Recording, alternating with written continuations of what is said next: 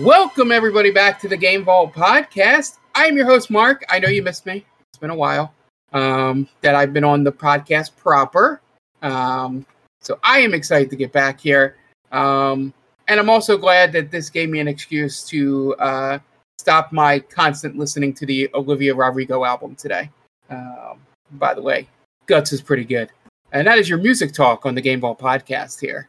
Yeah, we got our full team here today. Jen and Tom, how you guys doing? Doing well. I'm good. Look at us. We're so Look good. at us. Who would have thought? Who would have thought? So, yeah, it's been a little bit. We did our spoiler cast last time out, and then we had to skip a week, mainly because of, things happened on Friday night, and then Saturday and Sunday, couldn't get the three of us together. And we wanted to do, podcasts with all of us together.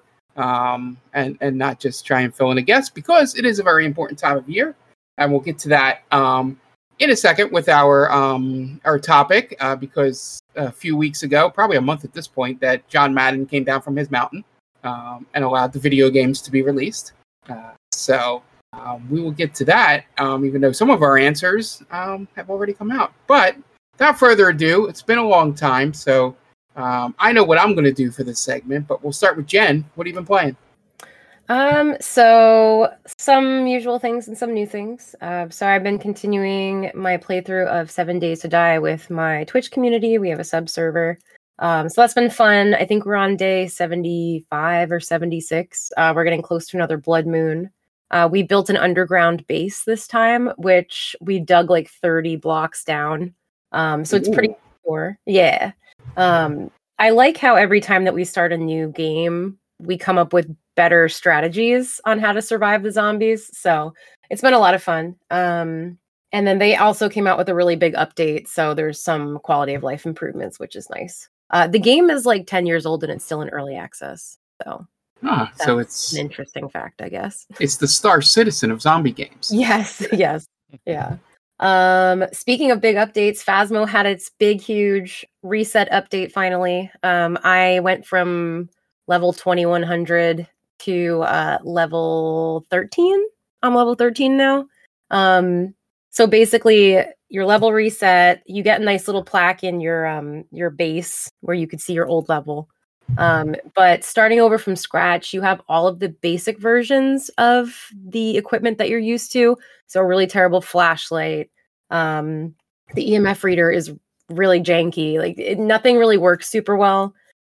Things cost less, which is nice. But in my opinion, the ghosts, I don't know if they upped the difficulty with the AI, like the AI of the ghosts being smarter or more aggressive, or if you lose your sanity faster now.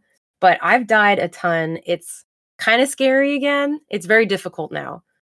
So basically, I think if you hit level 100, you prestige, or you have the option to prestige, and then you get to level up to the next level of quality for your equipment. So Jen, most important question. Yes. Is it good yet? It's always been good, but I think it's better. It's very difficult now. I know they pushed out the console release because this new update had a lot of bugs that they needed to get through, and they came right out and said, like, we don't want to release this. I know people have been waiting for it for so long on console. We don't want to release it and have it be broken for them. Like, we want their first experience to be like perfect. Yeah. So yeah, but it's been fun. Like I said, it's very challenging now to get through a game without dying. And the higher up you go in levels, the more experience you have to acquire before you reach the next level. So initially it was like, just as an example, you needed like 30 points of experience for every level to go up one. But now you might start out at 30 and then 40, then 50, then 60 in order to make it harder, more of a grind. Yeah, it's more of a normal RPG. Yes. Yep. So yeah, now, does your ability to gain points go up? Like you know what I mean? Do you get more points? So they give you more money. I don't know if they give you more experience. So there's different levels of difficulty. So each level of difficulty gives you more experience. And the more things that you do in the game, like there's the main objective, which is to figure out the ghost. If you leave and you live and you figure out the ghost, you get the max amount of experience from that one category. and money. But then if you do the optional objectives, you get more money and experience. And then if you do like take extra pictures of things that count, you can get more experience and money. So yeah, and then there's each difficulty category. So doing all those things will get you more money and experience depending on how difficult your gameplay is. So depending on how hard you make it for yourself, you know, it'll pay off if you survive. Even if you don't survive, it still pays off more than it would have if you were in a lower level. So yeah, it's been wild, but in a good way. Dead by Daylight came out with the Alien chapter, so we have the Xenomorph, who is badass. I got the Alien Queen cosmetic for her, and it's so huge it doesn't even fit on the screen, which is great. In the lobby, I should say. And then we have Ripley, who unfortunately does not resemble Sigourney Weaver because they didn't get the rights to her likeness. I was reading rumors that they don't like to do that, but I think she probably would have loved to be in the game if they asked her. But it's just another license they have to pay for. Exactly, yeah. I read there's another reason why they don't do it, but I don't remember what it is. I know with the whole Stranger Things thing, that was a big mess where once the license ran out, I mean, they still have the actors' likenesses, yeah. But I know they had, like, there's a lot of red tape involving that. So maybe they were just trying to avoid another issue like that. But it's fun. That's why Nick Cage is Nick Cage and not tied to a character. Probably, yeah. Yeah. They also didn't want to probably run into the Friday the 13th thing. Yes. Yeah, that's another point. So, Xenomorph is very powerful. It basically they basically took bits and pieces of other killers and their abilities and kind of meshed them together. And it sounds lazy, but it actually works really well. Like it can teleport through these little tunnels. It has a tail attack, like one of the killer's nemesis has like a tentacle attack. I think it has like a lunge attack, which is like one of the other characters. And it has some kind of aura reading ability where I don't know if it's when it's in the tunnel it can see where you are, or when you're interacting with flamethrowers, which you could set up to slow it down when it's coming after you as a survivor. So you do get a little bit of a fight back option. Not really, but I forget. But there are points where it can crawl and run after you, which is the scariest thing ever. It's so much fun going up against the Xenomorph, even if I get my ass kicked, which usually happens because I feel like it's slightly overpowered. Like I think they need to scale back some things a little bit, but I don't even care because it's so cool going up against the Xenomorph finally. And I think overall a lot of people are enjoying it too, which is nice. And then I played a little bit of Plate Up. I mentioned that a long time ago. It's like a cooking restaurant sim. Demonologist a little bit. We're wrapping up Escape the Backrooms. What else? I started playing Texas Chainsaw Massacre, which I'll talk about later. But I'm really liking it a lot so far. Yeah. And then I started playing Baldur's Gate 3, which I will talk about later as well. But I think that's pretty much everything that I've been playing. Yeah.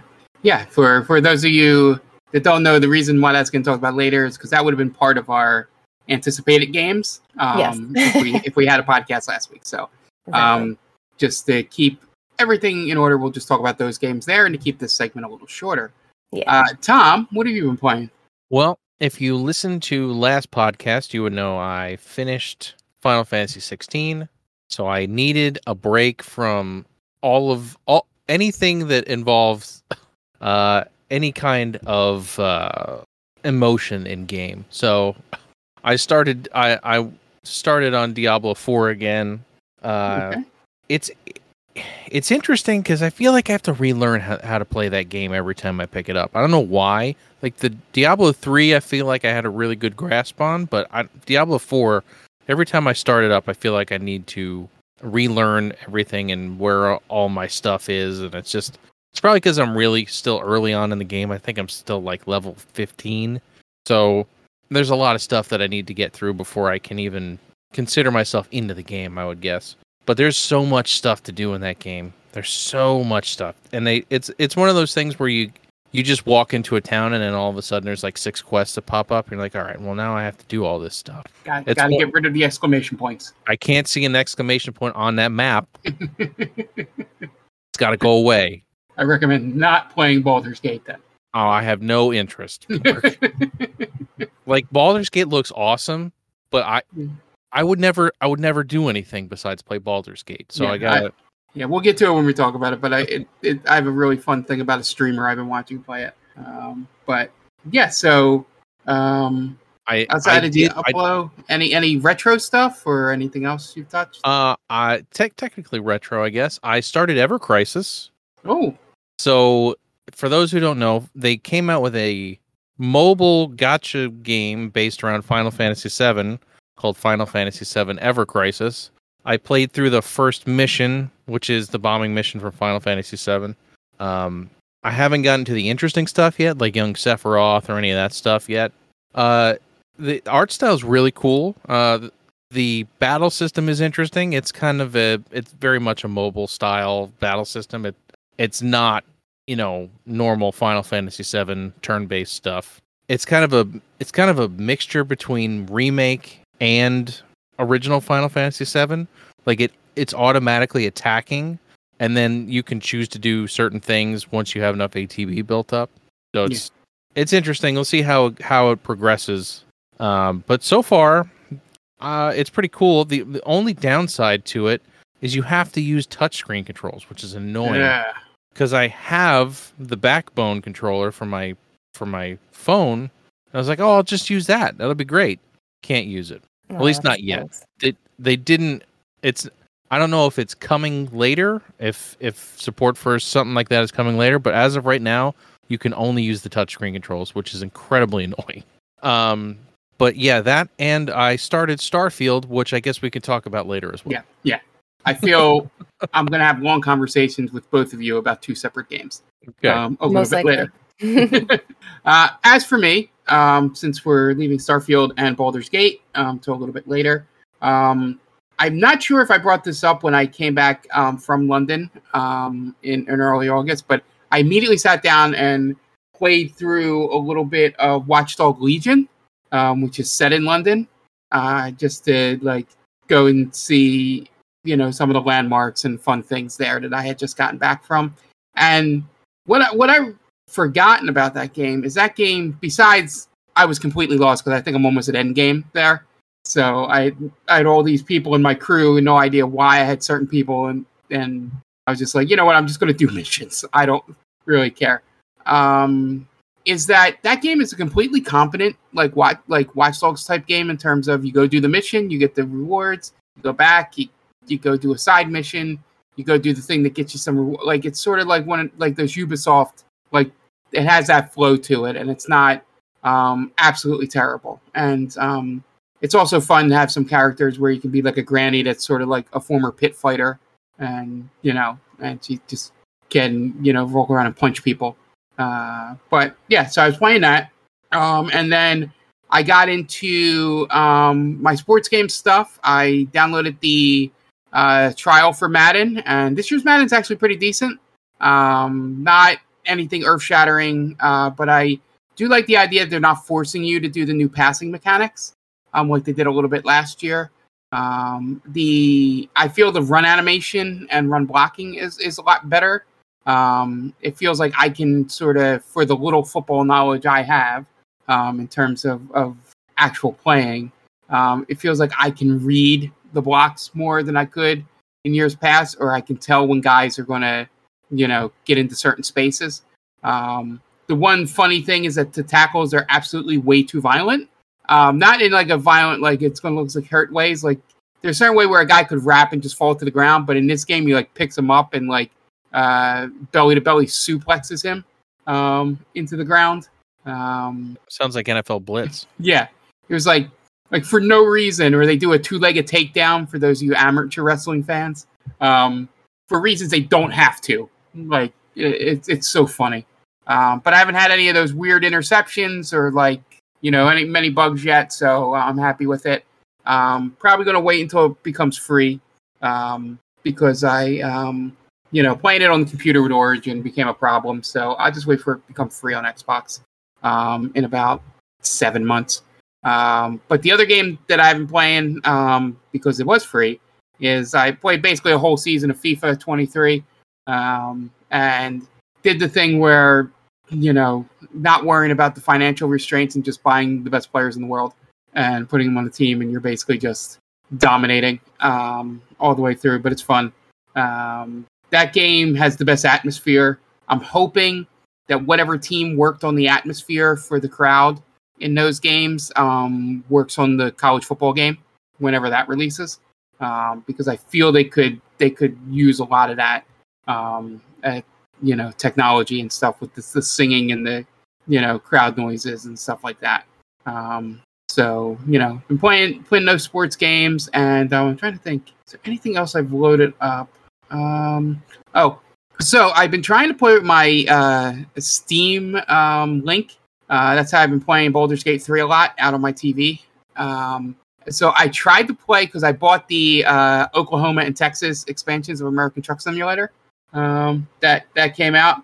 Found out that the controller doesn't really play nice with the Steam Link and American Truck Simulator. What controller are you using? Well, no, any. It's just like whatever. It's the Steam Link, I think. It depends on what game you're playing. Some have very good built-in controller support. Some don't. Yeah, the controller it was the same one that I was using when I'm playing it directly on the computer. So I think the disconnect is the Steam Link. Somewhere. I don't know, Mark. I'm gonna have to look into that for you. Are you using an actual Steam Link, or are you using like an app? No, it's the actual physical Steam Link, and I have a wired controller plugged into it. Okay. So. All right, I'll have to look into that for you, because I have had zero problems using a Steam Link with a wireless controller. So I'll have to look into that. Well, certain wireless controllers, I found that out when I got my 8-bit DOE, that the 8-bit DOE I got does not work with Steam Link. I'm using an Xbox 360 controller. Yeah, I have my Xbox 360 as well that I've been using wired. But yeah, I found that out after I bought the 8, so that just became my controller. That's why I swapped controllers. Yeah, I put the wireless one in my computer room where I don't really need a wireless one. Yeah, and had to put the wired one out in the living room. But we'll look into that. But yeah, so I tried to play. So I was able to do the menus and all that, but when I got into the truck, all the buttons that it said to press on the controller to start the truck wouldn't start the truck. Weird. And all that. Yeah, it was weird. Hopefully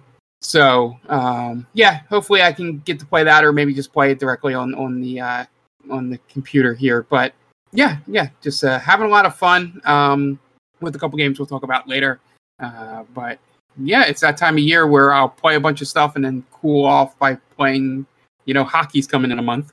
So I'll have to check out NHL 24, which everybody is saying is going to be much better. So fingers crossed. All right. So that's kind of a pause on the what have we been playing. And we'll move into the news. Jen, what do you got? Yep. So starting out, we actually have more Switch 2 rumors, and they're pretty hopeful because this has been reported from a few different sources at this point. And that is that Nintendo has reportedly demoed the Switch 2 at Gamescom last month behind closed doors. So that's pretty interesting. Now, this was according to Windows Central's Jez Corden. They basically said that Nintendo had discussed a next generation Switch with select developers at Gamescom. And the devs were able to demo an improved version of Breath of the Wild, which had been designed to run on a more advanced hardware, which presumably is the Switch 2. Now, Eurogamer first reported on these rumors, and then a couple hours later, VCG also corroborated the story, and they actually gave a lot more information behind it. So they said that, Nintendo, not only did they do that, but they also showcased Epic Games' The Matrix Awakens Unreal Engine 5 technology demo, which is supposed to be running on the type of hardware Nintendo is developing for its next console. So supposedly it uses NVIDIA's DLSS upscaling technology, which includes ray tracing. So it sounds like they're working on a huge chip upgrade. So that's all pretty interesting. Can't wait to play the Switch U. Yeah. I'm still sticking with new Nintendo Switch. The new Nintendo Switch. That's what I'm going with. Yeah, we'll have to see. Everyone's calling it the Switch 2 right now, but who literally could be anything, I guess. They called the Switch the NX. They didn't know what they were gonna call it. So yeah, but I think the last bit of information, like rumored information that we have, is supposedly Nintendo is planning to release the newest version of the Switch in 2024 sometime. And they're stating that it's going to be an LCD screen instead of an OLED screen. And it will continue to support cartridge slots, so you could still play physical games, which is nice. Yeah. It's I'm the cartridge hoping. slot bad for the LCD screen. Why not? You have an OLED screen. Why not use it? Well, they're Yeah. upgrading the chips. They have to save money Right. somewhere. Tom, Yeah, it's they're probably Nintendo. cutting back. Jesus. And they know that it better not have Joy-Con drift, so they're like, gotta downgrade the screen, I guess. Yeah, the a 7-year life cycle, not bad for Switch. Yeah, Switch sales are apparently for the first time in a long time starting to decline. So they're saying like this makes even more sense that they're really like getting the ball moving on the new console now. I'm just still, I know we talked about this a few episodes ago, but I'm still hoping for backwards compatibility and the hybrid portability that we have on the Switch. Those are my two favorite things about the current Switch. So I don't want them to take away the portability of this new console and make it like, either only portable and you can't dock it, or the other way around, like, you can't bring it around easily. It's just like a stationary console. I think that hybrid portability is key for it, but we'll see. But that's all we have on that so far. I think it's exciting that we keep getting little pieces of news or rumors on it. It'll be fun to see what was true when it comes out. Yeah, it's always fun to speculate. I'm Yeah. hoping you're right, and I'm hoping we get backwards compatibility because Yeah, me too. I think every other console that came out this generation is backwards compat at this point between the PS5 and the Series X and S. Yeah. So Yeah, it would be a big mistake if they were to take that away. I mean, I wouldn't be surprised because Nintendo makes questionable decisions, but yes, they do. Yeah, we'll talk about that in a little bit too, actually. Well, I will anyway. Moving on, Embracer Group strikes again, but it's not great news this time, unfortunately. If you've listened to this podcast for the past year, we talk about Embracer Group quite a bit. And it's normally because they're announcing yet another acquisition. But unfortunately, this time they are announcing that they are shutting down Saints Row developer Volition, which is unfortunate. The worst thing about this, for those of you that don't know, because we're about a week from when it happened, they dropped this right as the embargo for Starfield lifted.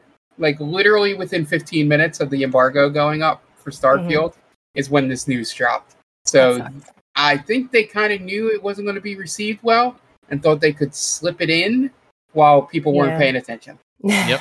Potentially, yeah. So I pulled, they basically posted an update on LinkedIn. I don't know whether they posted it on, I'm saying Twitter and I don't care. I don't know if they posted it on Twitter or not, but for some reason they posted it on LinkedIn. And I'm going to just read their little statement on it really quick. So they said, this past June, Embracer Group announced a restructuring program to strengthen Embracer and maintain its position as a leader in the video game industry.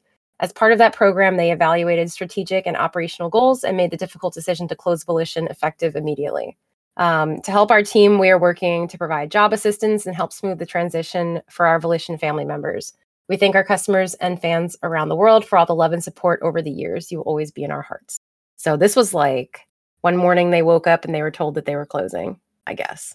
Yeah, I still don't understand how companies get away with that. It seems a little terrible. ridiculous that they can just be like, oh yeah, you're closed. Yeah. No warning. That job that you had yesterday, you don't have it anymore. It's really sad. Yeah, and I think Volition's been around for like 30 years or something. Yeah. It wasn't like they're a new company. No, so I wasn't really knowledgeable on them, so I did a little bit of research, and they've been around since the mid-90s, which is sad. And they've come out with games like Descent, Free Space, and Red Faction, if you guys have heard of those. Yep. And they did most recently release a reboot on Saints Row, which had mixed reviews, and it wasn't as successful as they'd hoped. So that probably was the nail in the coffin. Well, that's one of the reasons that got mixed reviews is because they forced them to put it out before it was done. Yeah, and you'd think we would have learned from other games' mistakes about that, but nope. I feel like it's never gonna not be a thing.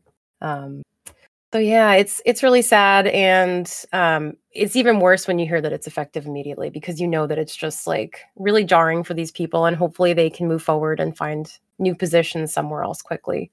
But I feel like this has been happening quite a bit. Like this whole year, we've been hearing about a lot of different studios closing for various reasons, but studios and games.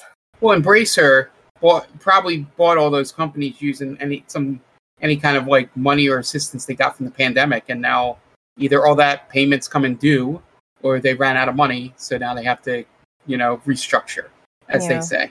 I actually read a rumor that Embracer, sometime earlier this year, they announced they would start to close studios because there was a $2 billion deal that fell through on them at the last minute.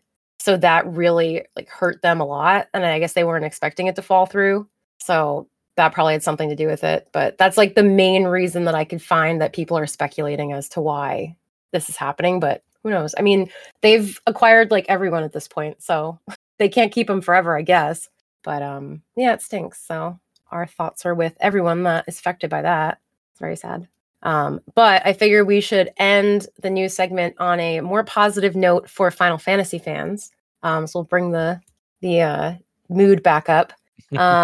During PAX West, which is a video game convention, they announced at the start of a Final Fantasy panel that they had just dropped a free update for the game for Final Fantasy 16. It is currently available right now. And they also shared that the game is going to be getting 2 more paid DLCs coming soon. And not only that, but they're currently developing the PC version of Final Fantasy 16 right now. So a lot of fun newness coming for the two of you. Are you looking forward to these things? I'm assuming you are. 100%. Yes. Yeah, I'm sure. Yeah, I have a couple other games to get through.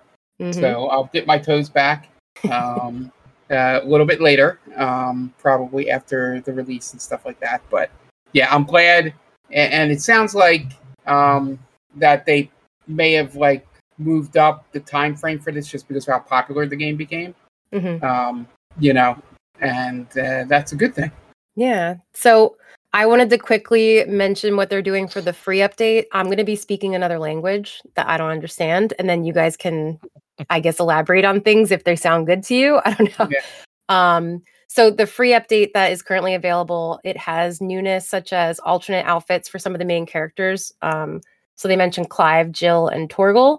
Mm-hmm. And then they said there's a transmog ability for weapons that allows you to change the appearance of Clive's sword, but it lets you keep the stats of your currently equipped weapon.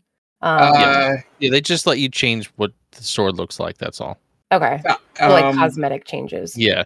How much money do you want to put on it that one of the cosmetic changes is to make it the Buster Sword? I don't think it is. I feel like they would have led with that. Anytime it says cosmetic changing swords in Final Fantasy, they're just finding a way to get the Buster Sword in this game. Yeah. Usually that's what it is, but I didn't see that. So, I mean, it's possible.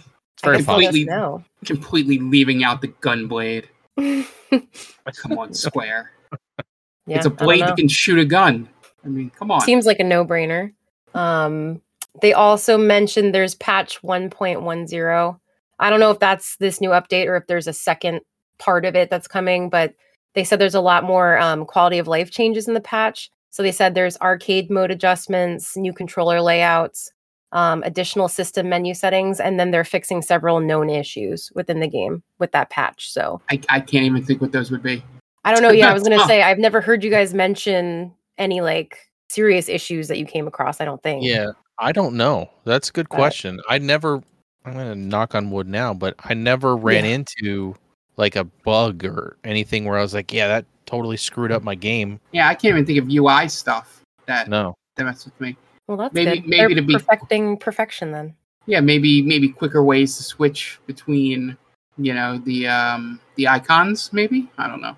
But I mean, it's one button. I don't know how you make it quicker. No, but sort of maybe make them hotkeys so that you don't have to hit it to go cycle through them. Yeah, I don't know. Maybe that's the button customization thing. You guys will just have to download it. Yeah. And let us know, I guess. But the paid DLCs, there's 2 of them. They're still being developed, but they dropped a hint.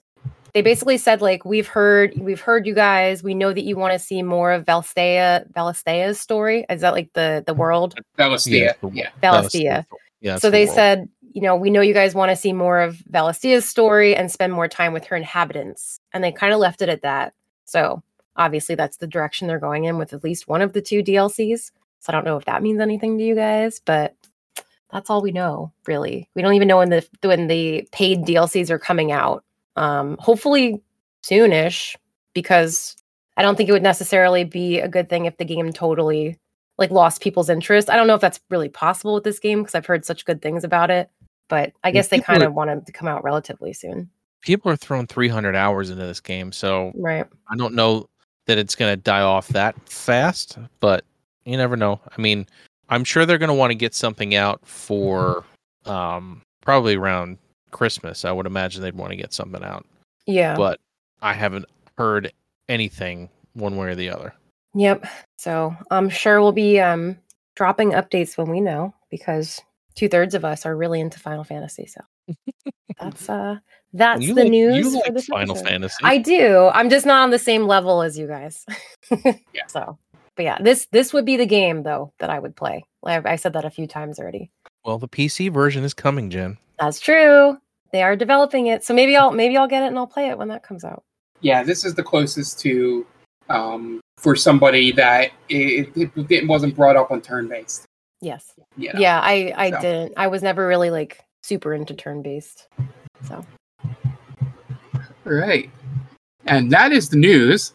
Yeah, so we thought, going into late August, early September, that we would talk about our most anticipated games of coming up. You know, it's always the joke that once Madden comes out, that's when all the good video games release. Not really 100% true anymore. A lot more things release in Q1 than used to that were actually solid Game of the Year contenders.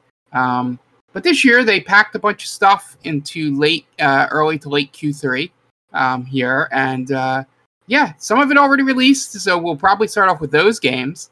I am most interested to hear Jenny's take on Baldur's Gate 3. Let's start off with that. Yeah, so that was actually the first one that I was planning on mentioning, which is funny. So if anyone didn't know, it released on August 3rd for PC and just released on September 6th for the PS5.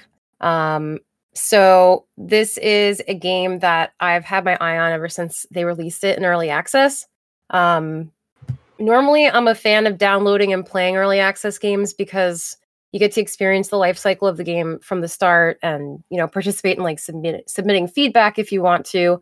And it just overall feels really nice to be a part of the crowd of one of the first people to play a game, especially if it gets really successful. But for this game, I didn't want to play it in early access because I didn't hear great reviews on it early on. And I was afraid that it was going to ruin it for me. So I waited until it fully released. And my friend Mayton actually really kindly gifted it to me, which was super nice of him. Awesome. Yeah. So I downloaded it and I jumped right into the most anticipated feature for me, which was the character creation. It is so beautifully designed and really, really fun. One of the things I was most interested in seeing too was the replayability of this game. And I could already tell it's really high because it's like a typical D&D game where there are so many possibilities character-wise that you can create, which of course can get you through some really tough situations in the story or make it really difficult depending on what you do. I knew that it was like a decision-based game as well as your typical like D&D dice rolling RNG, because you can make decisions like picking specific party members. You could pick up everyone. You could leave some of them behind. You can steal things. You could do all of these things that impact the rest of the adventure, which is really fun to me. I was also a huge fan of Pillars of Eternity 3, Deadfire, I think it was called. And this game very much reminds me of that. I think everything about it is so pretty. Like the music is pretty. The graphics are like perfect. And I thought I was a little hesitant because I knew that it was like they have like a top-down view or a tactical camera view. Yeah. And at first I was like, I really like first person or third person open world type views like Skyrim or even like most of Tiny Tina's Wonderlands. But I realized like pretty quickly that top-down view is really effective in this game because you have a larger range of view, which I really like. It's very much that the CRPG, as they call it. Sort of isometric, battle cam and all that stuff. So, yeah. And, so I as you were saying, that I haven't used the tactile camera much, but I'm interested to see, because it sounds like you probably used it more than me. I So actually, I didn't even know that it was an option until I looked up the controls in general just to see what they were. Okay. And to make sure I wasn't missing anything. And then I saw a tactical camera and I'm like, what is this? But I think you toggle it with, I think by default, if you're on keyboard, it's the O button. The O button, yes. Yeah. I don't know what it is. I haven't even looked on controller. Yeah. But it's really a good game. Yeah. Like I said, there's just so much replayability. Like I'm already thinking of other character like other things that I want to do to test out. I'm sure you guys can guess what my first trial character was, just to feel the game out. And off through it. Yeah. Yep, exactly. But I was like, I'm just gonna do this, and I'll get a little bit into it just to kind of feel it out, and then I might start a new game and actually make this, totally original, new character that isn't my first character that I played a 2 or 3 year campaign with. But it's so fun. Yeah, on my end, I've probably played it. I don't want to say hour count wise if I did play it more than you, but I have 3 characters made already. I have the one Vaulty that I was streaming until I realized that streaming it with like only a couple people watching, is not really, there's more fun games I could be playing. Like, I forgot to mention that. Goodbye Volcano High. We'll talk about that. Oh, yeah. I forgot to remind you about that, too. Well, I guess I could put that in this category, too. We'll talk about it a little bit later. Because that would have been anticipated, because that would have came out before we recorded the last podcast. Yeah. Or, like, it would have been not out yet. But anyway, so I started out my first character. I was a ranger and realized that it's kind of hard to make a good combo with the origin characters that you get, because you always, you're always missing something, and really having, because you absolutely need to bring Shadowheart, just because of the guidance thing for the roles.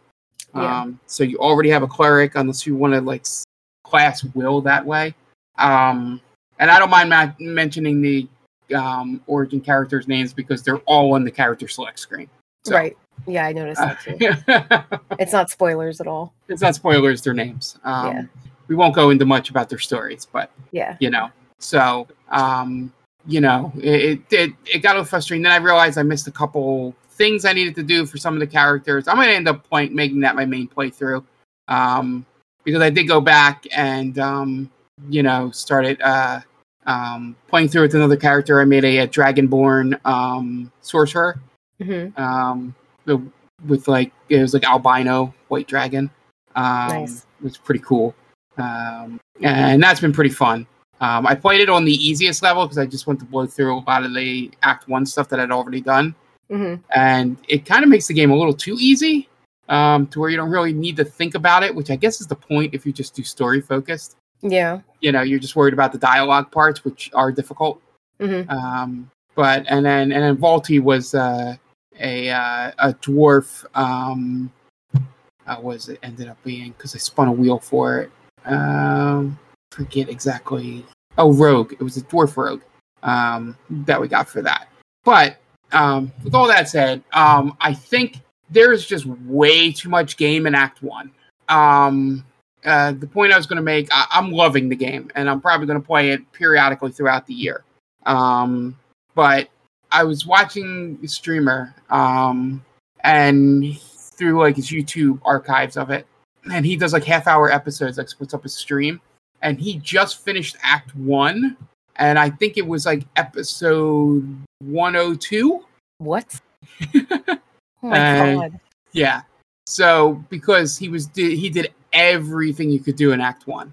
Wow. So I think that's why I'm going to space it out, because I've seen a lot of this stuff already in Act 1. So maybe take a break from it, and maybe I'll forget some things.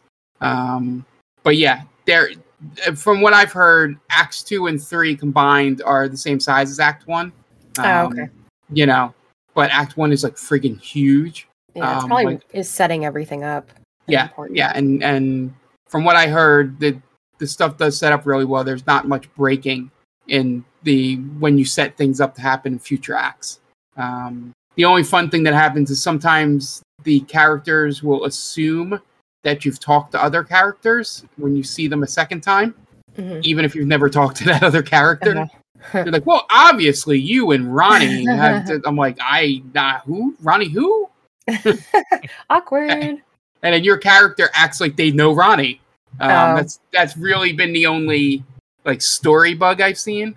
Like it's not related like choices wise. Right. Like it's literally like they'll say like, hey, it's like Ronnie said, to you, and then says something. Is that a song? I'm just making up Ronnie. It's an Eddie Money song. Yeah, but yeah, basically they'll be like that, like he said, blah blah blah blah blah, and that's why I'm here. It has nothing to do with anything you set up, but it's just kind of funny when you write that much dialogue. It's why I was always impressed with Hades. It's like when you write that much dialogue, at some point something's got to break down the line. But really good game so far. I'm enjoying it.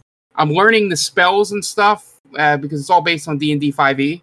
That helps you guys. That stuff I didn't know. Even DMing 2 campaigns, I'm like, oh, that's how that works. Okay, that makes more sense. And then I think most importantly, Jen, who are you looking to bang? So I have. And why is it Karlach? I actually haven't run into whoever that is yet. Ooh. You've definitely played a lot more than I have. I probably have played like 5 hours or like 3.5, something around there. I really like Shadowheart. Yeah.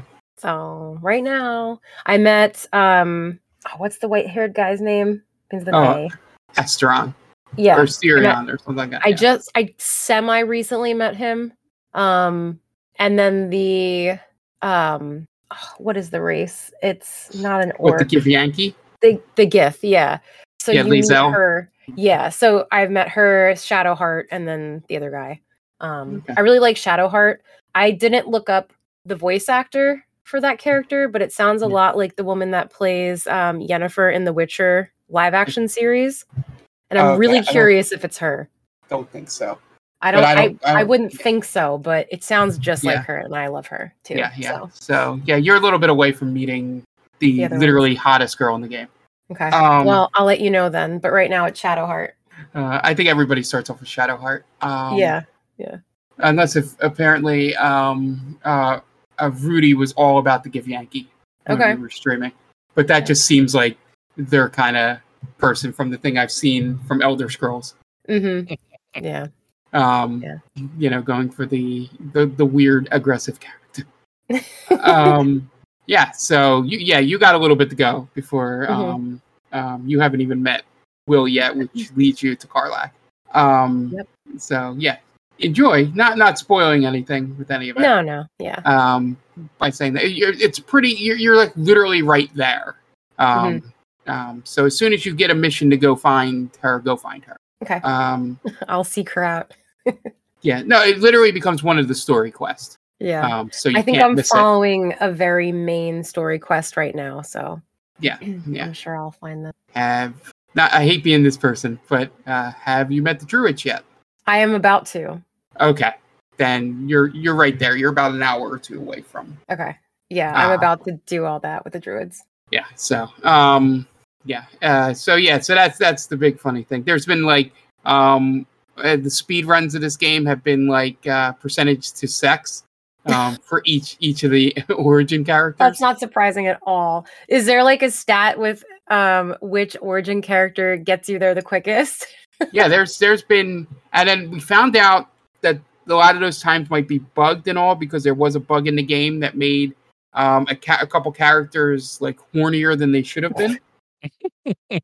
This might be one of the best bugs I've ever heard of, to be honest. Yeah.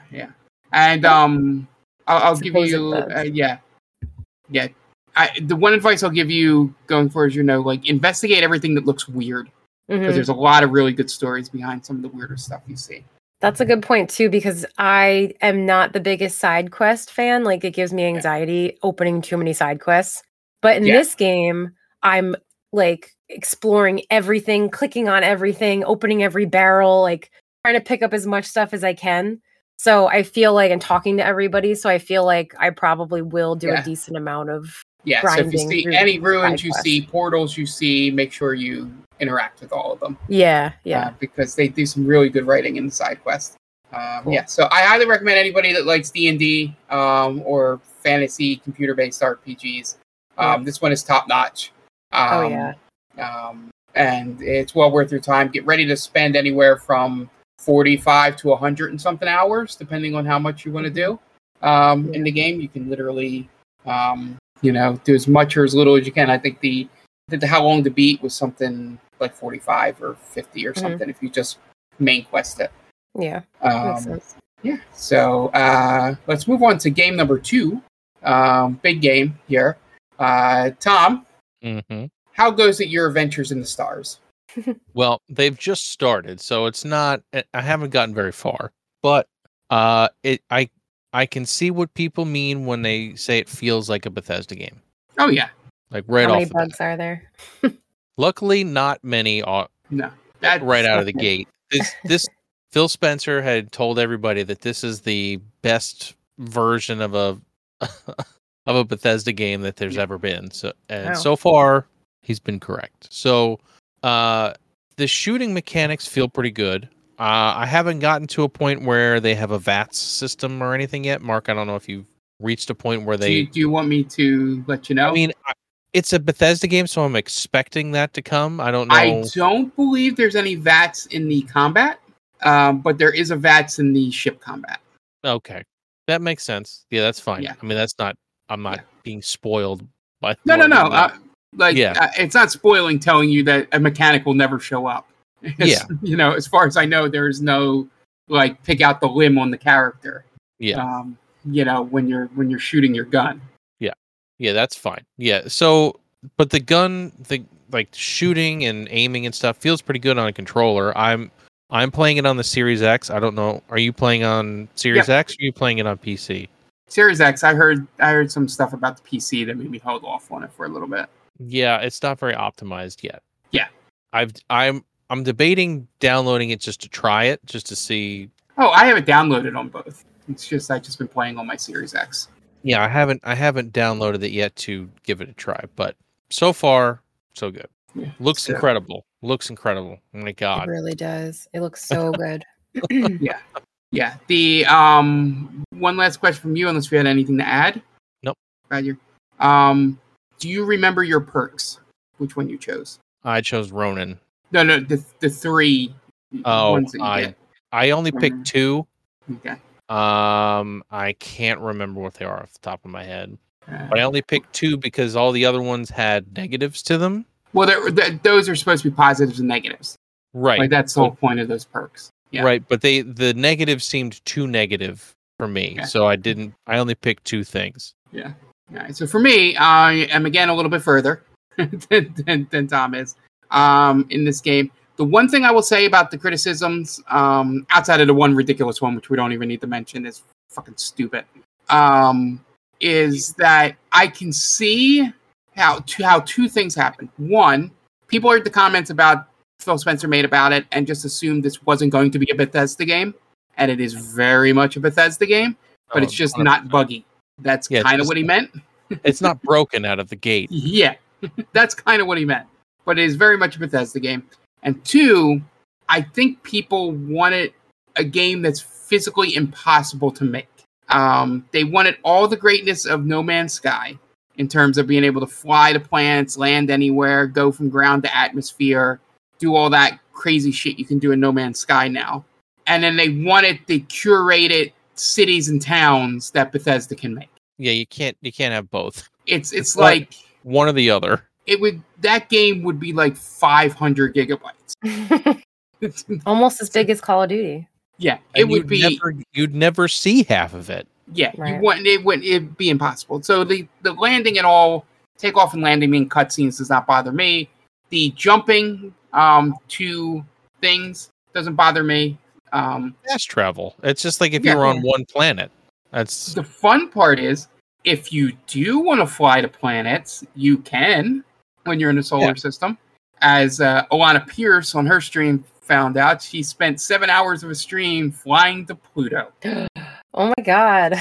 Oh yeah. That was the whole point of the stream. Was people were yelling like in her Twitter and comments and stuff that you can't fly to planets. So she set a course and flew to Pluto, and then literally found out that the planets are like possibly 2D objects. Or it's just not meant. Like the game doesn't know what to do. Like she flew into the planet, and then like was literally just inside the planet. Like But yeah. So 7 hours it took her to get to Pluto. That's crazy. But yeah, so you can do it if you want, but like normal space travel, it's ridiculous and slow. But yeah, that just if here's the thing, and this is the best thing I've heard, and Tom, let me know if you agree with that. Mm-hmm.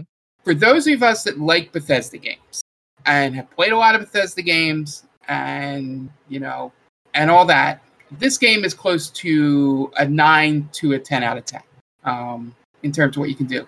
If you don't really like Bethesda games, it is probably a 7 out of 10 because it does a lot of things really well.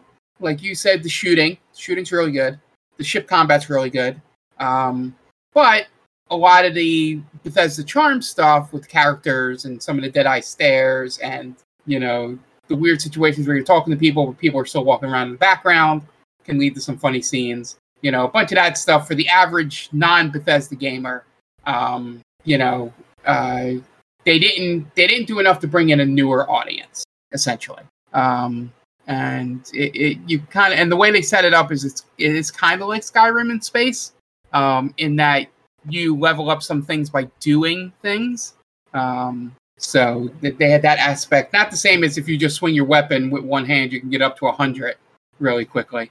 But I do like that they made melee combat more of a thing in this. Yeah. Because in Fallout games, melee is very, very secondary or tertiary even. Yeah. Yeah, I that's why I tried that one stream I tried with New Vegas, but that's Oblivion. Or not Oblivion, Obsidian. I tried to kill everybody with melee.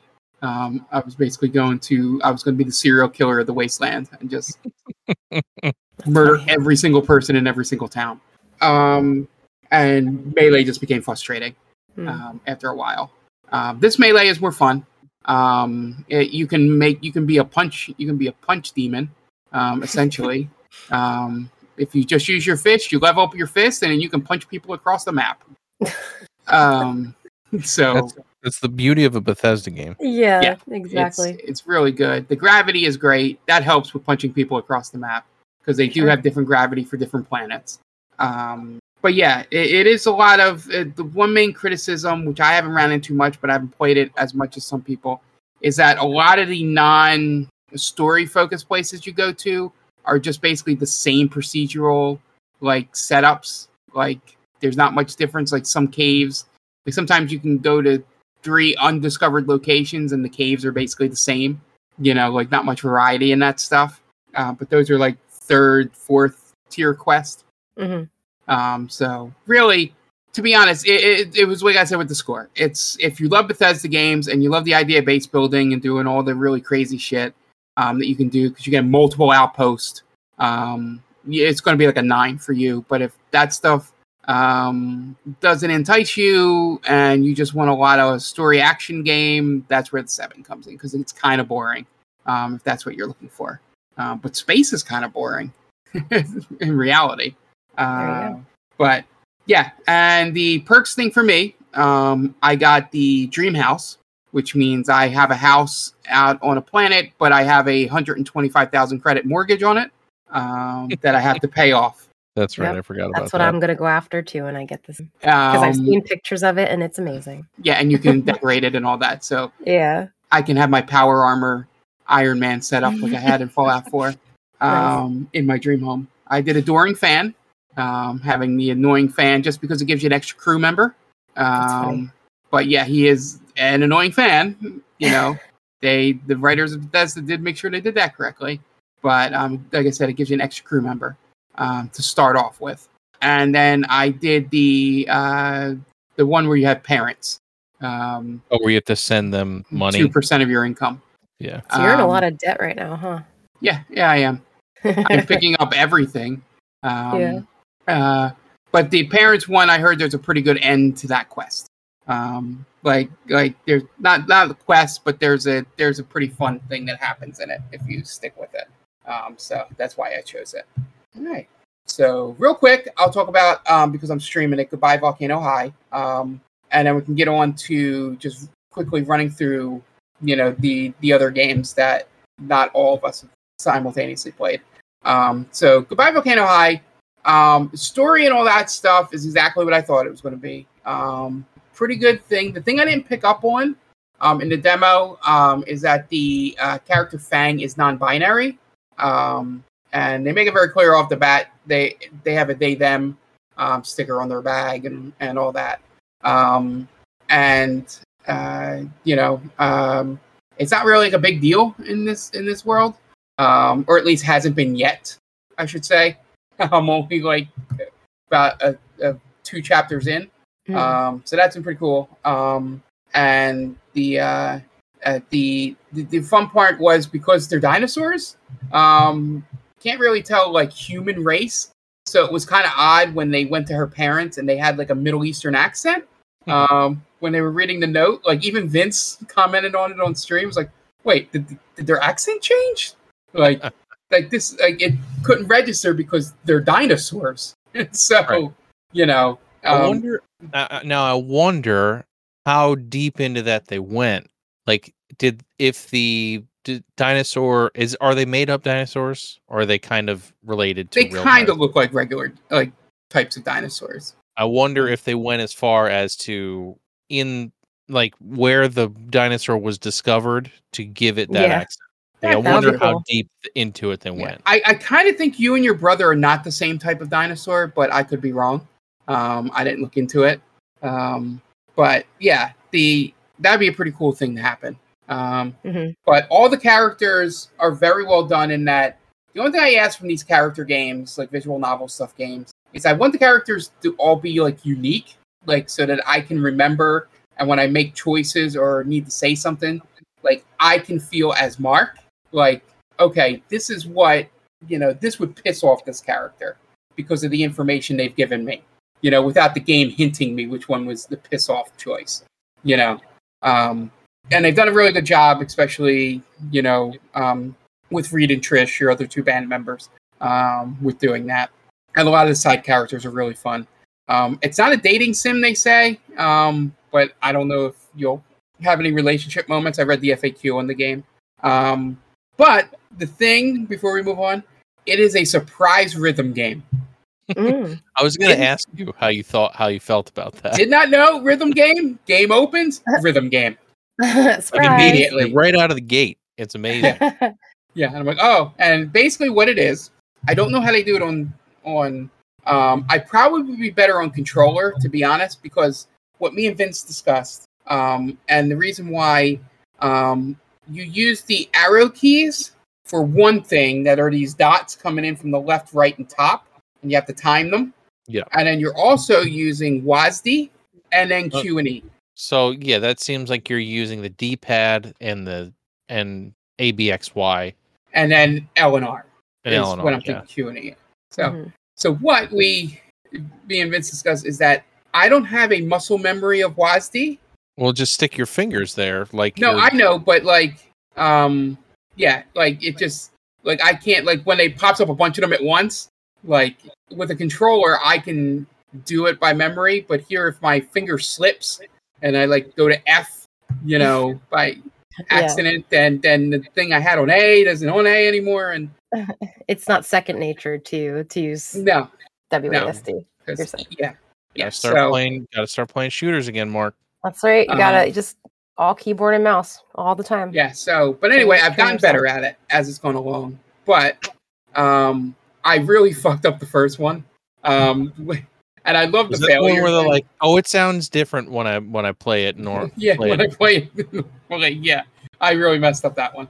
But I got the audition. I got almost a full circle thing. They give you a little thing like Rock Band in the middle of the screen for the audition. So I'm getting better. I hope I just don't fuck up the Battle of the Bands thing. And also, there's a surprise D&D campaign that they call L&L in the game. Oh my god. We came up with, what did we come up with? I forget what it was. Something in Leviathans. Vince came up with it. I forget what the first L was. Oh, Lodges and Leviathans. That's funny. That's great. But it's like something like Legends and Lore or something like that. Something lame. Lame. But yeah, so lame. basically I am in the middle of an LNL campaign. Is where I stopped last time on stream. Game's only about 6 hours, so I should have it done if I stream, this weekend. So by the time you hear this, I may have finished it. But yeah, it's everything I wanted in the game so far. Story's good. I can relate to some things in it, and then there are some things that are definitely, you can tell it's written by a younger generation with some of the stuff. But yeah, I don't think it's like anything more than maybe an 8 at best, out of 10. I usually put most visual novels between 7 and 8, unless if they're really truly terrible, because you can't really fuck up much with unless you write a really terrible story. But yeah, I'm enjoying it. So got that out of the way. So you can watch me stream it. Then I'll do Oxenfree 2 after that. Nice. But now let's move on to games that we haven't played. And I will turn it over to Jen because I feel a rant is coming and I need to get some water. Okay. So I guess I'll mention the first one that I haven't played yet. It actually just released, pulling back the curtain, today, September 8th, for Switch and PC, and that is Fae Farm. This is a game, I know I mentioned it a few episodes ago. I've been looking forward to it since Summer Game Fest. So I mentioned I was probably going to get it when we discuss Summer Game Fest. To put it really simply, it's a really cute farm simulator type game. It has fantasy elements, and it kind of gives me a mixture of like Animal Crossing and Harvest Moon vibes. The best thing about this was, in my opinion anyway, that it's cross-platform between PC and Switch. So speaking of Stardew Valley, that's unfortunately not cross-platform. So initially I was planning on getting this for the Switch because my favorite thing about these kinds of cozy games is playing them in bed or like relaxing on the couch and playing them. And that's one of my favorite aspects of portable gaming. So that was my plan. However, I found out today when I went to buy it on the Switch, first I looked at Steam and it was $39.99 on Steam. So I'm like, okay, I would rather play it on the Switch, like I said, because of the portability. I go to Switch and it's $59.99. I was like, what the fuck? I was like, why is this so much more expensive? So I had a mini rant to Mark and Tom in our group chat. And I kept going back and forth and I'm like, how is this possible? Like, this is not okay. This is ridiculous. Jen, you know what this means? What? You have to get a Steam Deck. Yes, I have to get a Steam Deck. It's the most logical thing here. That's what I said. I said, despite Nintendo, you need to get a Steam Deck to play it on that. Yeah. So instead of paying the $30 extra to put it on Switch, you should spend $450 on a Steam. I'll show them. But yeah, so I was like, there has to be some explanation for this. And we were joking around that it's the Nintendo tax and like something Nintendo would do.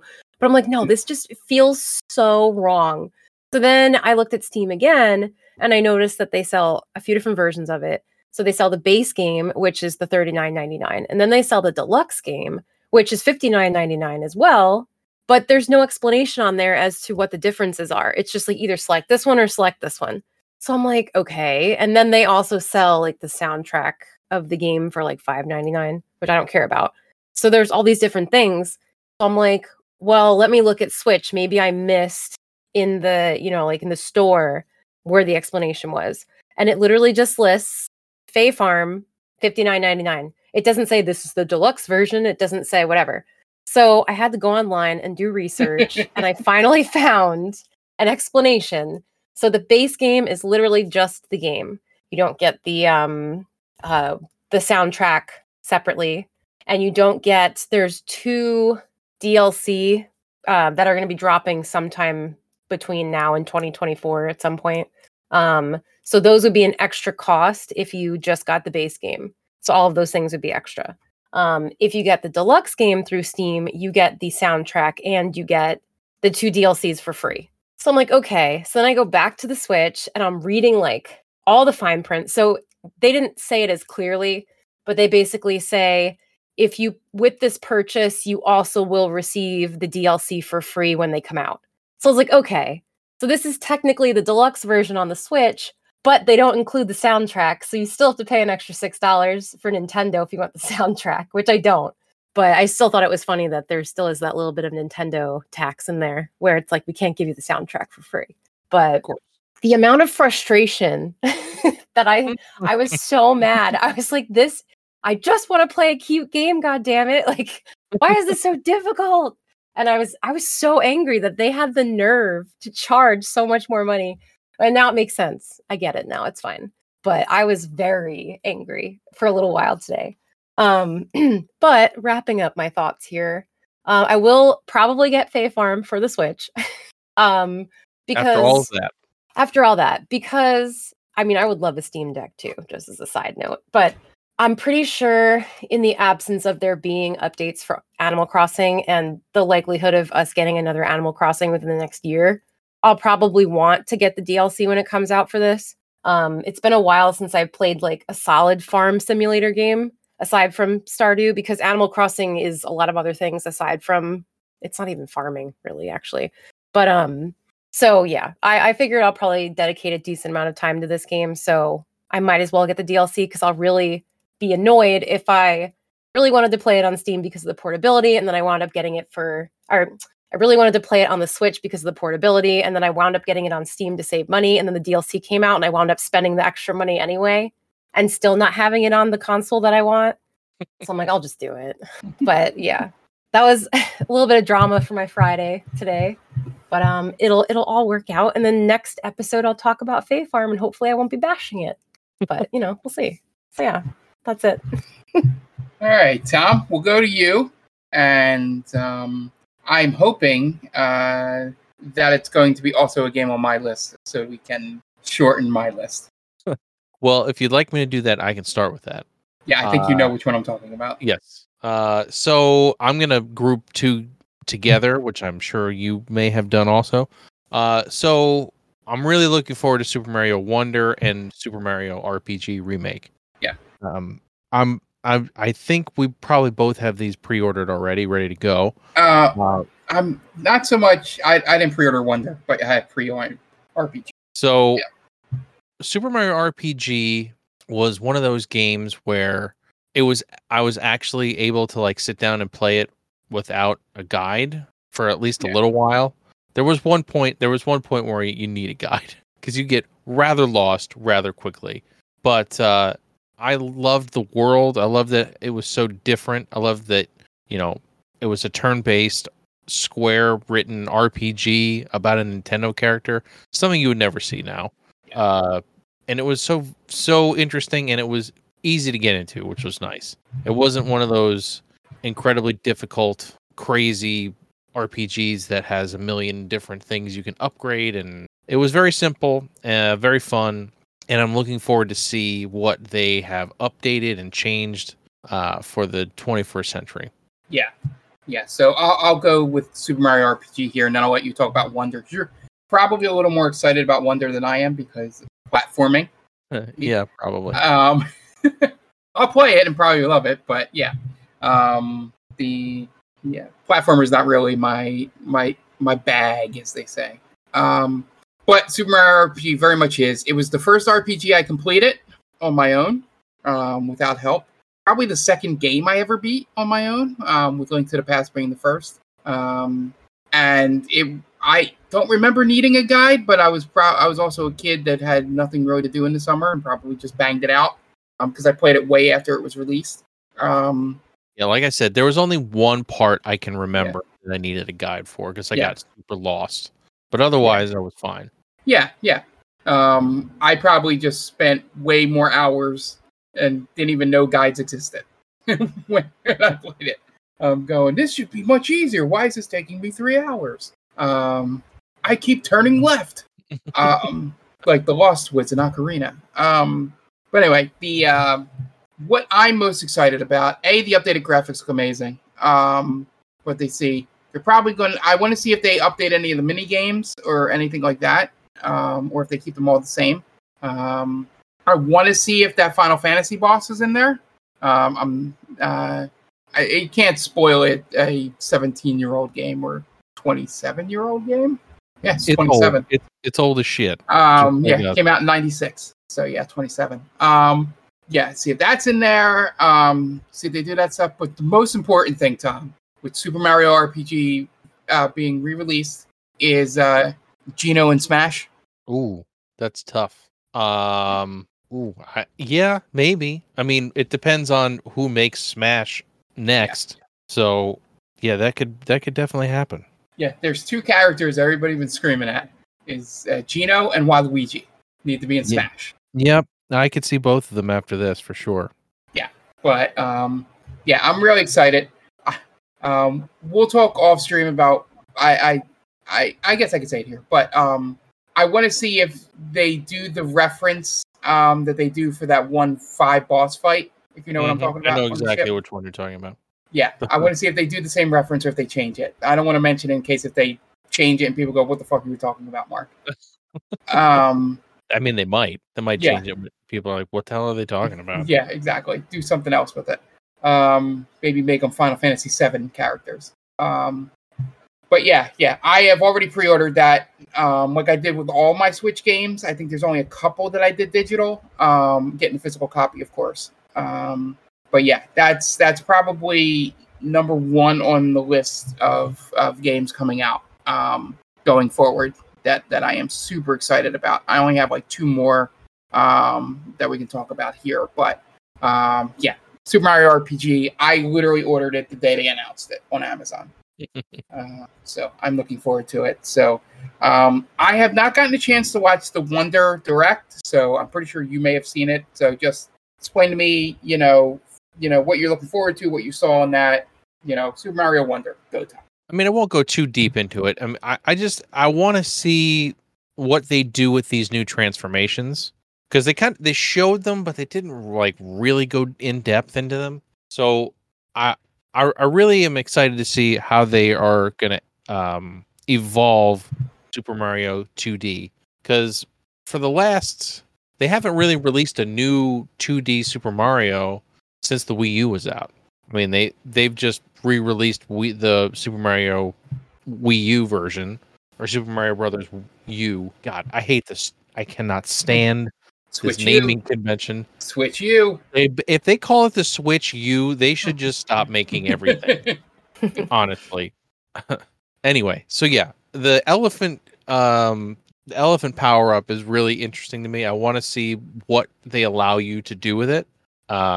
Because it's just weird. Like, I've never seen or thought of him turning into an elephant. When you had Cappy, you could turn into anything, but this is a very specific thing that Mario turns into. So I want to see how they handle that.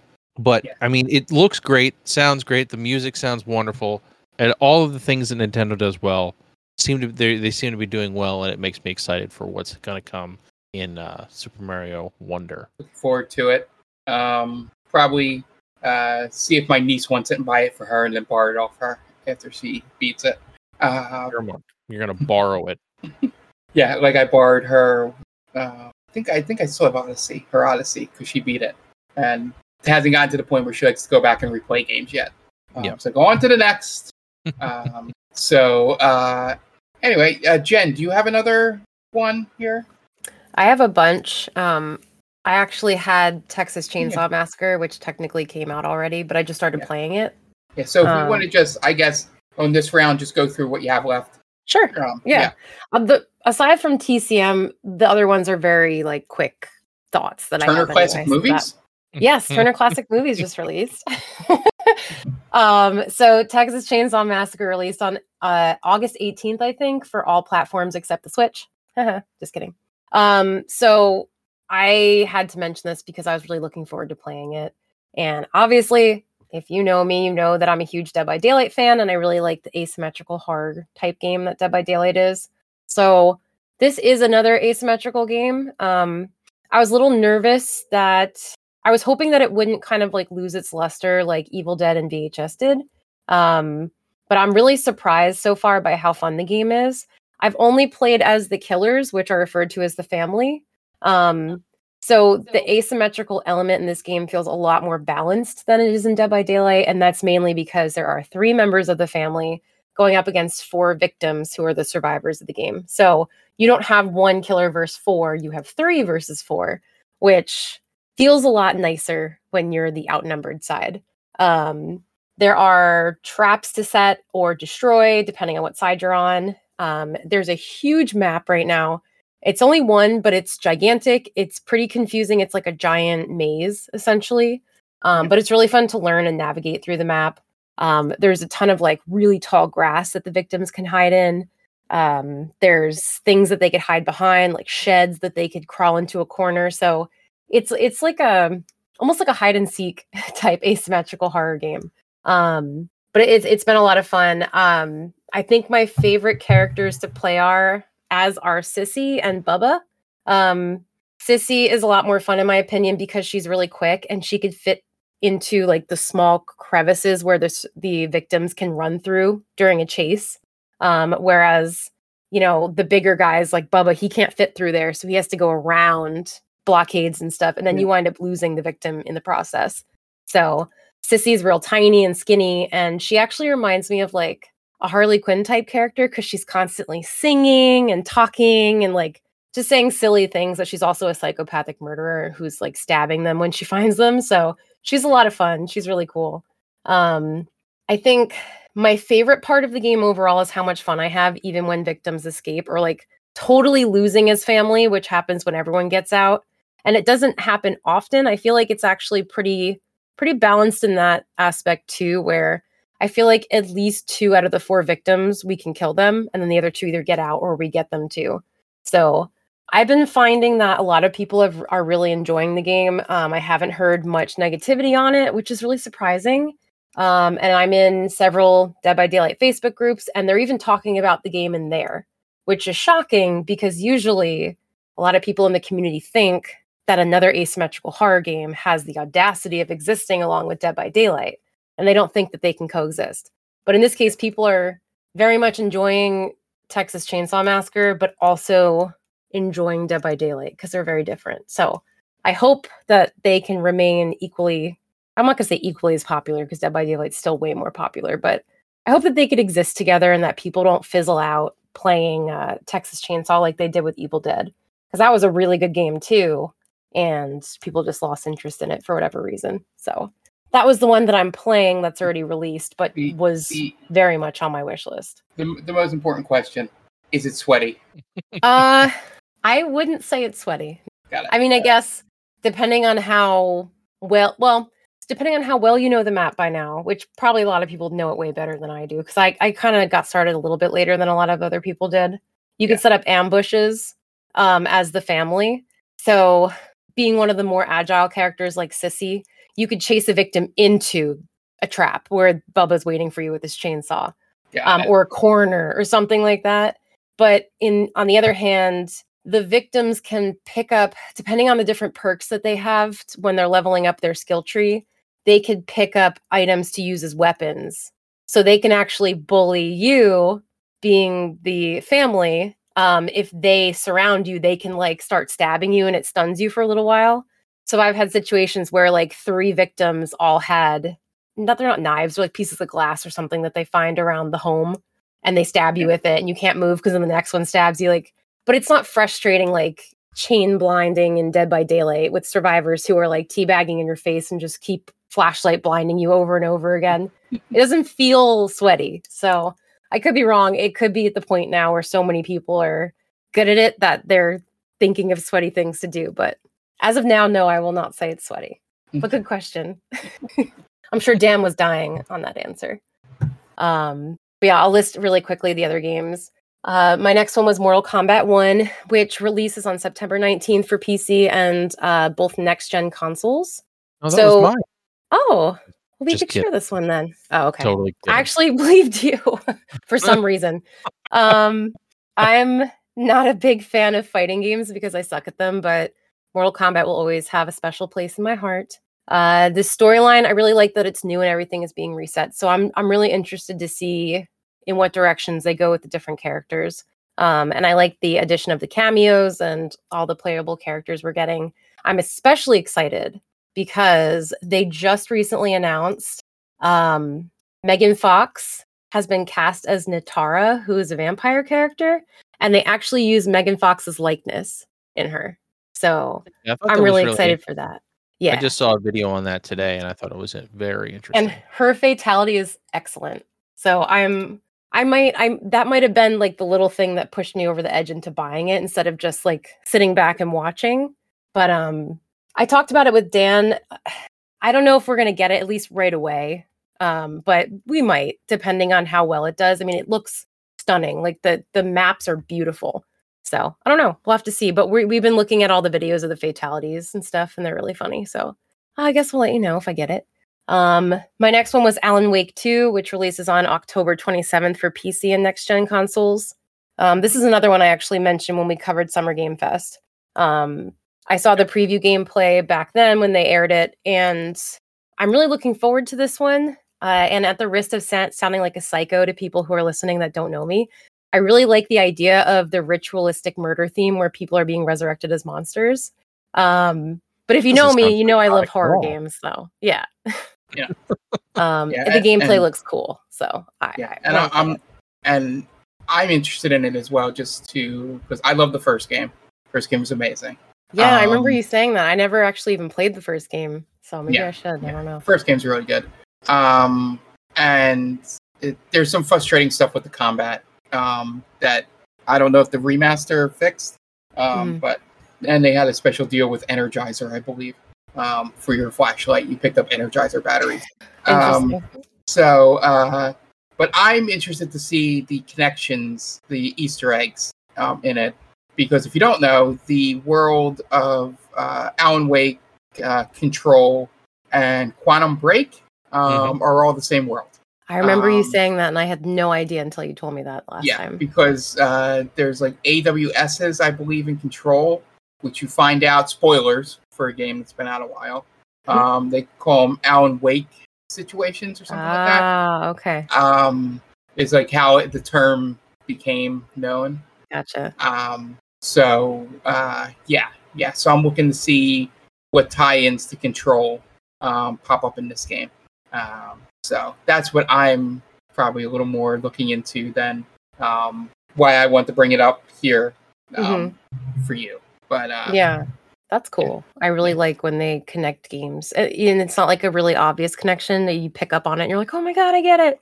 That's cool. Yeah. They make it kind of obvious if you not like that's right what you said. If you like look in every single crevice and corner of Control, you actually get the answer. That's why, Gotcha. Like you find the note that explains that. But yeah, you can sort of pick up on it a little bit by not finding that note. But yeah, if you explore 100% of Control, you get the story. Nice. But yeah. So did you have anything else? I just had one more. I wanted to mention it. It has an unknown release date, but it was originally rumored to come out this year. And it's still not confirmed nor denied if it is or is not. But it's a game called Witchbrook, and it's being developed by Chucklefish, who did Stardew Valley. So you can assume what kind of game it is. But they are a proud no crunch studio. So this has been in development for about 5 years. So they haven't come straight out and said, like, this is definitely coming out this year. But it was hugely anticipated that it would.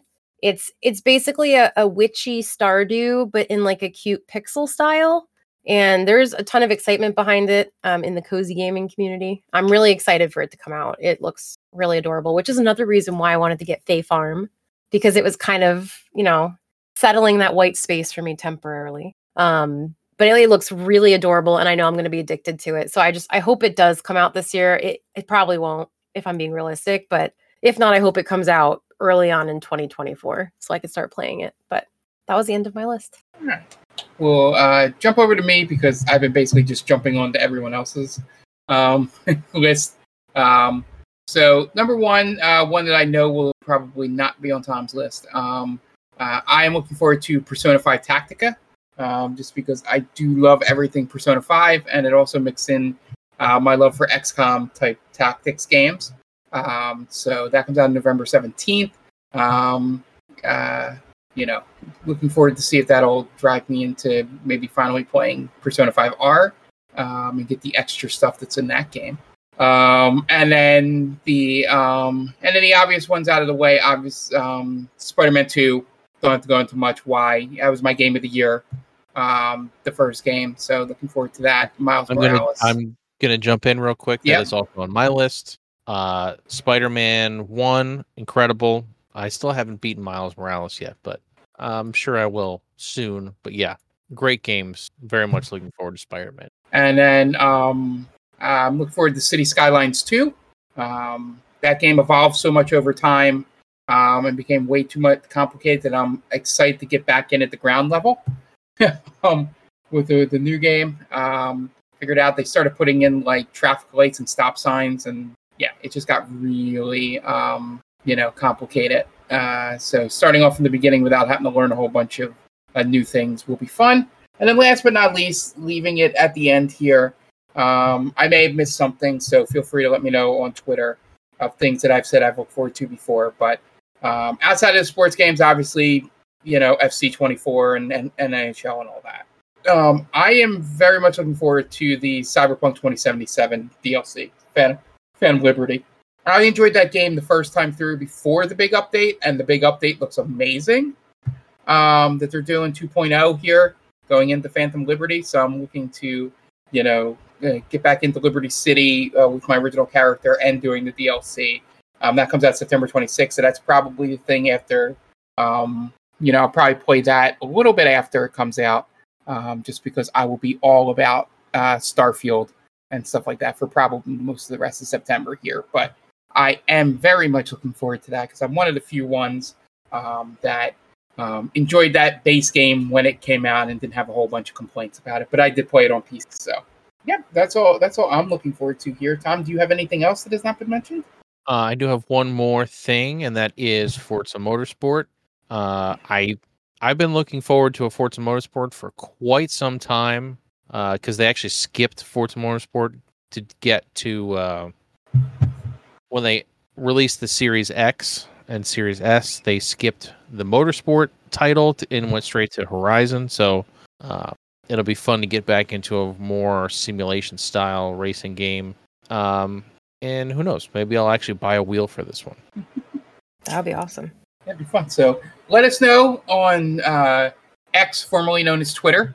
Just let us know on Threads.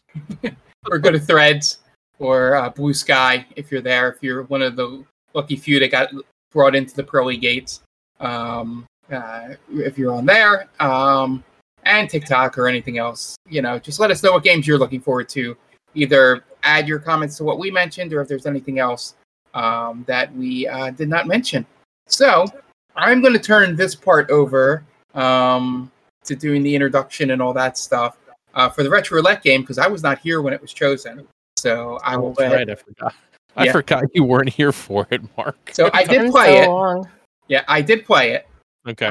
But I will turn it over to. I'm assuming you hosted, Tom, so you can. Yeah.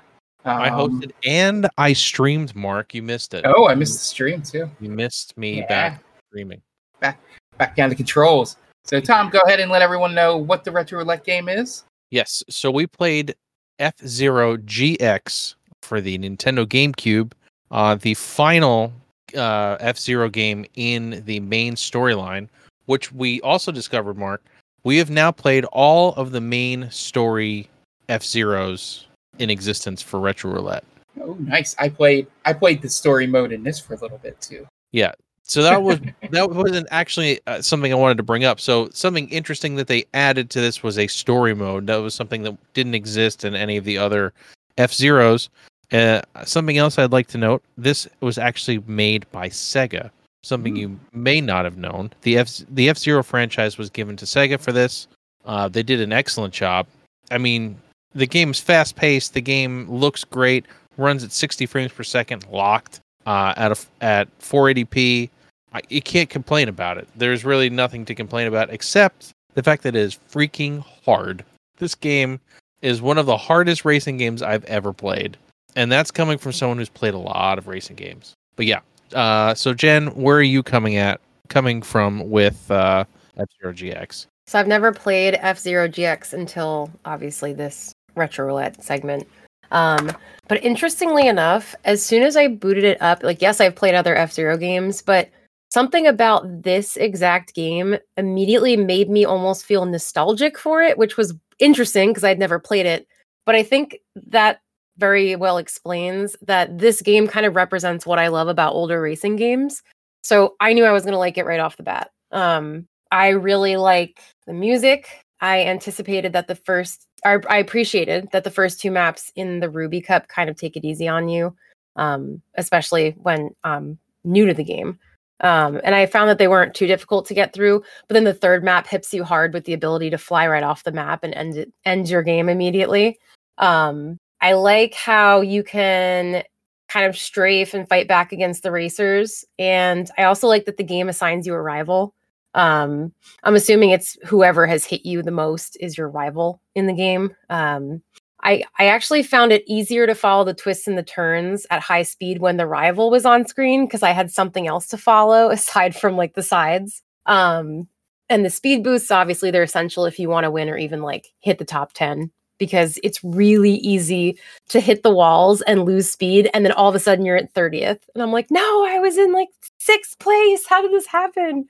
But yeah, that being said, this game never felt frustrating to me. It actually was more motivating every time I would lose or, just not come in a good spot. Like, oh, I want to try that again and see if I could do better. And like you said, I really can't think of any negatives. I mean, the only like somewhat negative thing is that the difficulty, like you said, like some of the courses are like ridiculously difficult. But I feel like with time and practice, I would get to know them well enough where it's like second nature to know like when to go for a boost or when to go for when to know a super sharp turn is coming up. But yeah, I really can't think of any negatives. I really enjoyed playing this game. All right, Mark, how about you? So as for me, once again, Dolphin is undefeated. It made this game look gorgeous. And make me rethink. I actually downloaded a couple GameCube games that I owned previously to see the upscaling on them. But F-Zero, this is probably the only one I've never played, because by the time I got the GameCube, I was in my, playing games that I thought people would think I was cool for playing. So that was like sports games and Resident Evil. So not much in terms not much time for the other stuff that was on there. But I am upset that I did miss this one because, as Jen said, I had a ton of fun playing it. I only played through one cup and a little bit of the story before we started recording here, but I got the idea. The only thing I couldn't figure out, because I was stupid and didn't look up the controls beforehand, was how to boost. So I probably would have gotten higher on the first course, which would have made me win my thing, because I ended up in the top 6, even without the that, but I had finished 15th on the first course. So I feel like my points would have gotten me into the top 3 at least. In the final standings if I'd done that. But I love the mechanics of how much the courses look different, and how you had to, drive differently. It wasn't so much just holding down gas and going. Like you sort of had to figure out a little bit of slowing down, a little bit of braking, so you didn't damage and blow up your vehicle. It took me a while to remember what the things were that healed you, what they looked like. But yeah, fun game. Still looks great. Had a great chuckle at the cutscene FMV thing or whatever it was for the story things, because I believe they're all silent for the most part. Or at least I'm just remembering the first one with Captain Falcon when you walk in right after the prelude and it's just him silently walking down the street, or like blocky marching or whatever. This game fantastic in terms of these types of arcade racing games. Probably harder than it needed to be. But I'm sure if I was a kid with a bunch of time on my hands, I would have gotten pretty decent at this game. I got better at some of the tracks as I went along. And that was with only playing it for a couple hours. So very, very glad that we get to finish off with this game, and it confuses me why they haven't released another one. Yeah, I mean, it does not make a whole lot of sense to me, especially when Smash is such a big thing and Captain Falcon is like a main character in Smash. Yeah. And people don't know what he's from. So it just boggles my mind that they don't make another game where he's in it. I agree with you on that. That doesn't make sense. But yeah, this game, I don't know. There's not much more you can say. It looks good, plays good. I mean, it's for something that is as hectic as it is. The controls are very tight, very precise, and you can't really blame the game if you mess up. Yeah, you kind of just have to feel like, all right, I gotta get better at this. I gotta try it again, and it kind of gets addicting, even though it is difficult. Yeah. Anybody who watched the stream that I did knows how difficult it is, because I believe I had to turn it down to easy just to get through the first cup. Oh, yeah, it was not easy. Yeah, I thought you meant get a high ranking on the thing, because I made it through on normal. I had 1 life left, but I finished like I said, 8th or 9th or something like that. I finished, but it was not good. I think I finished like 10th or something. Like I said, if I knew about the boost button, I would have done better on the first track. But I to be 100% honest, I didn't know there was a difficulty system. Yes, I went looking for it after getting my ass handed to me a few times. I just thought it was the star ranking on the tracks that would have made it harder. But I guess it would be the AI. It'd be like 50cc, 100cc sort of thing in Mario Kart. Yeah, it's definitely speed based for sure. Because once you turn it down, the difficulty down, everything slows down. So it is like 50, 100, 150cc in Mario Kart. All right. So let's get to the scores. We'll start off with Jen. Yeah. So like I said, overall, I really enjoyed this game. I'm not good at racing games in general, but I still liked it. And as we mentioned, I really hope that they come out with a brand new one for the Switch too, or the new Switch, or the Switch U, or whatever it's going to be called. It just feels like a no-brainer, especially as a launch title. I think that would be great. And a lot of people love it, so it just makes sense. I would give it a 4 out of 5. I thought it was fun, challenging. It's unique. It stands out from a lot of other racing games. And I'd love to play this with a group of friends. So maybe Extra Life idea. Yeah, so I like that idea. I like that idea, and I'm agreeing with your score. 4 out of 5 for me as well. This isn't my favorite F-Zero, but it's still a very, very good game. And I highly recommend, if you have Dolphin, to give it a shot. Because I want to say that this game is like astronomically priced at this point. All GameCube games are expensive. So Dolphin's a very good alternative. Yeah, so we'll make it a clean sweep here. 4 out of 5 from me as well. Fun racing game. I think the reason why this probably ranks above the other ones for me, especially, is because there's not like a basic control that, will preclude you from finishing a track. As we found out in the Super Nintendo version. Holding the down button to make it over a gap, yeah. Yeah. So I like that. And the variation of the tracks, at least through the first cup, was pretty good for me. I don't know if that gets boring as you play more and more, and I might bump it down to a 3.5 or something if I would have played a lot more of it. But from what I played, felt like an F-Zero game, very chaotic, and music was great. Just the sounds overall, and very well done. 4 out of 5. All right, Tom, let's spin that wheel and find out what we're playing on Monday.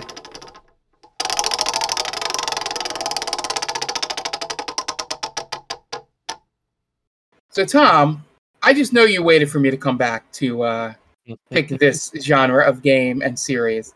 Let the audience know what the wheel has given us this week. We will be playing Final Fantasy III, and we're going to have a dealer's choice for what console you played on. It came out a number of things. Jen and I are probably going to play the PlayStation version. Mark is going to play the Pixel remaster, which is probably the best version, I would imagine. I'll be playing that on Switch. So this should be interesting. I've never played Final Fantasy III. It's a very huge blind spot for me. I've never touched this one at all. Yep. So yeah, 2 and 3 are blind spots for me because obviously I played 1, and then 4 and 6 came out here, and then we played 5 on stream. So this will be the first time I'll touch this game here. But yes, I do have the Pixel remasters for Switch, so that's where I'll be streaming from on Monday, or I should say tonight when you're listening to this. So be sure to check us out over on twitch.tv/GameBallPod. Look forward. We'll probably won't get past the intro if those old NES RPGs mean anything, but at least get the show that off, and maybe I'll just see if there's anything special related to the other games on that Pixel remaster as well. So be sure to tune in, probably like 9:30, somewhere around there this evening. I look forward to seeing you there. Hey guys, it was nice. It's been a while. Yeah, It's been a while. So we'll be back. Streaming schedule. We're probably looking at Monday, Wednesday, and then one or both of Tuesday, Thursday for me. It just depends on if I need to finish Goodbye Volcano High. I'll squeeze an extra day in there. But we'll definitely probably be starting Oxenfree 2 this week coming up. And then Friday, Saturday, Sunday, 1 or 2 of those days is always open for me to pop in and do something. I guess the next time we do Baldur's Gate is if we ever try multiplayer. But that would be up to Jen for that. She gets comfortable and a little bit further in the game. Yeah. Be on the lookout for all that stuff. No, I will not show you my Starfield character. She looks like Haley Williams. I'm so surprised. So look forward to all of that coming up. We're going to have some news on at least the dates for Extra Life this year. You'll probably hear them at some point before the next podcast here. So be sure to check out the Twitter and all that, and listen in on the streams. But so guys, thank you for joining me, Jen, Tom, and for those of you listening, we'll see you next time. Bye.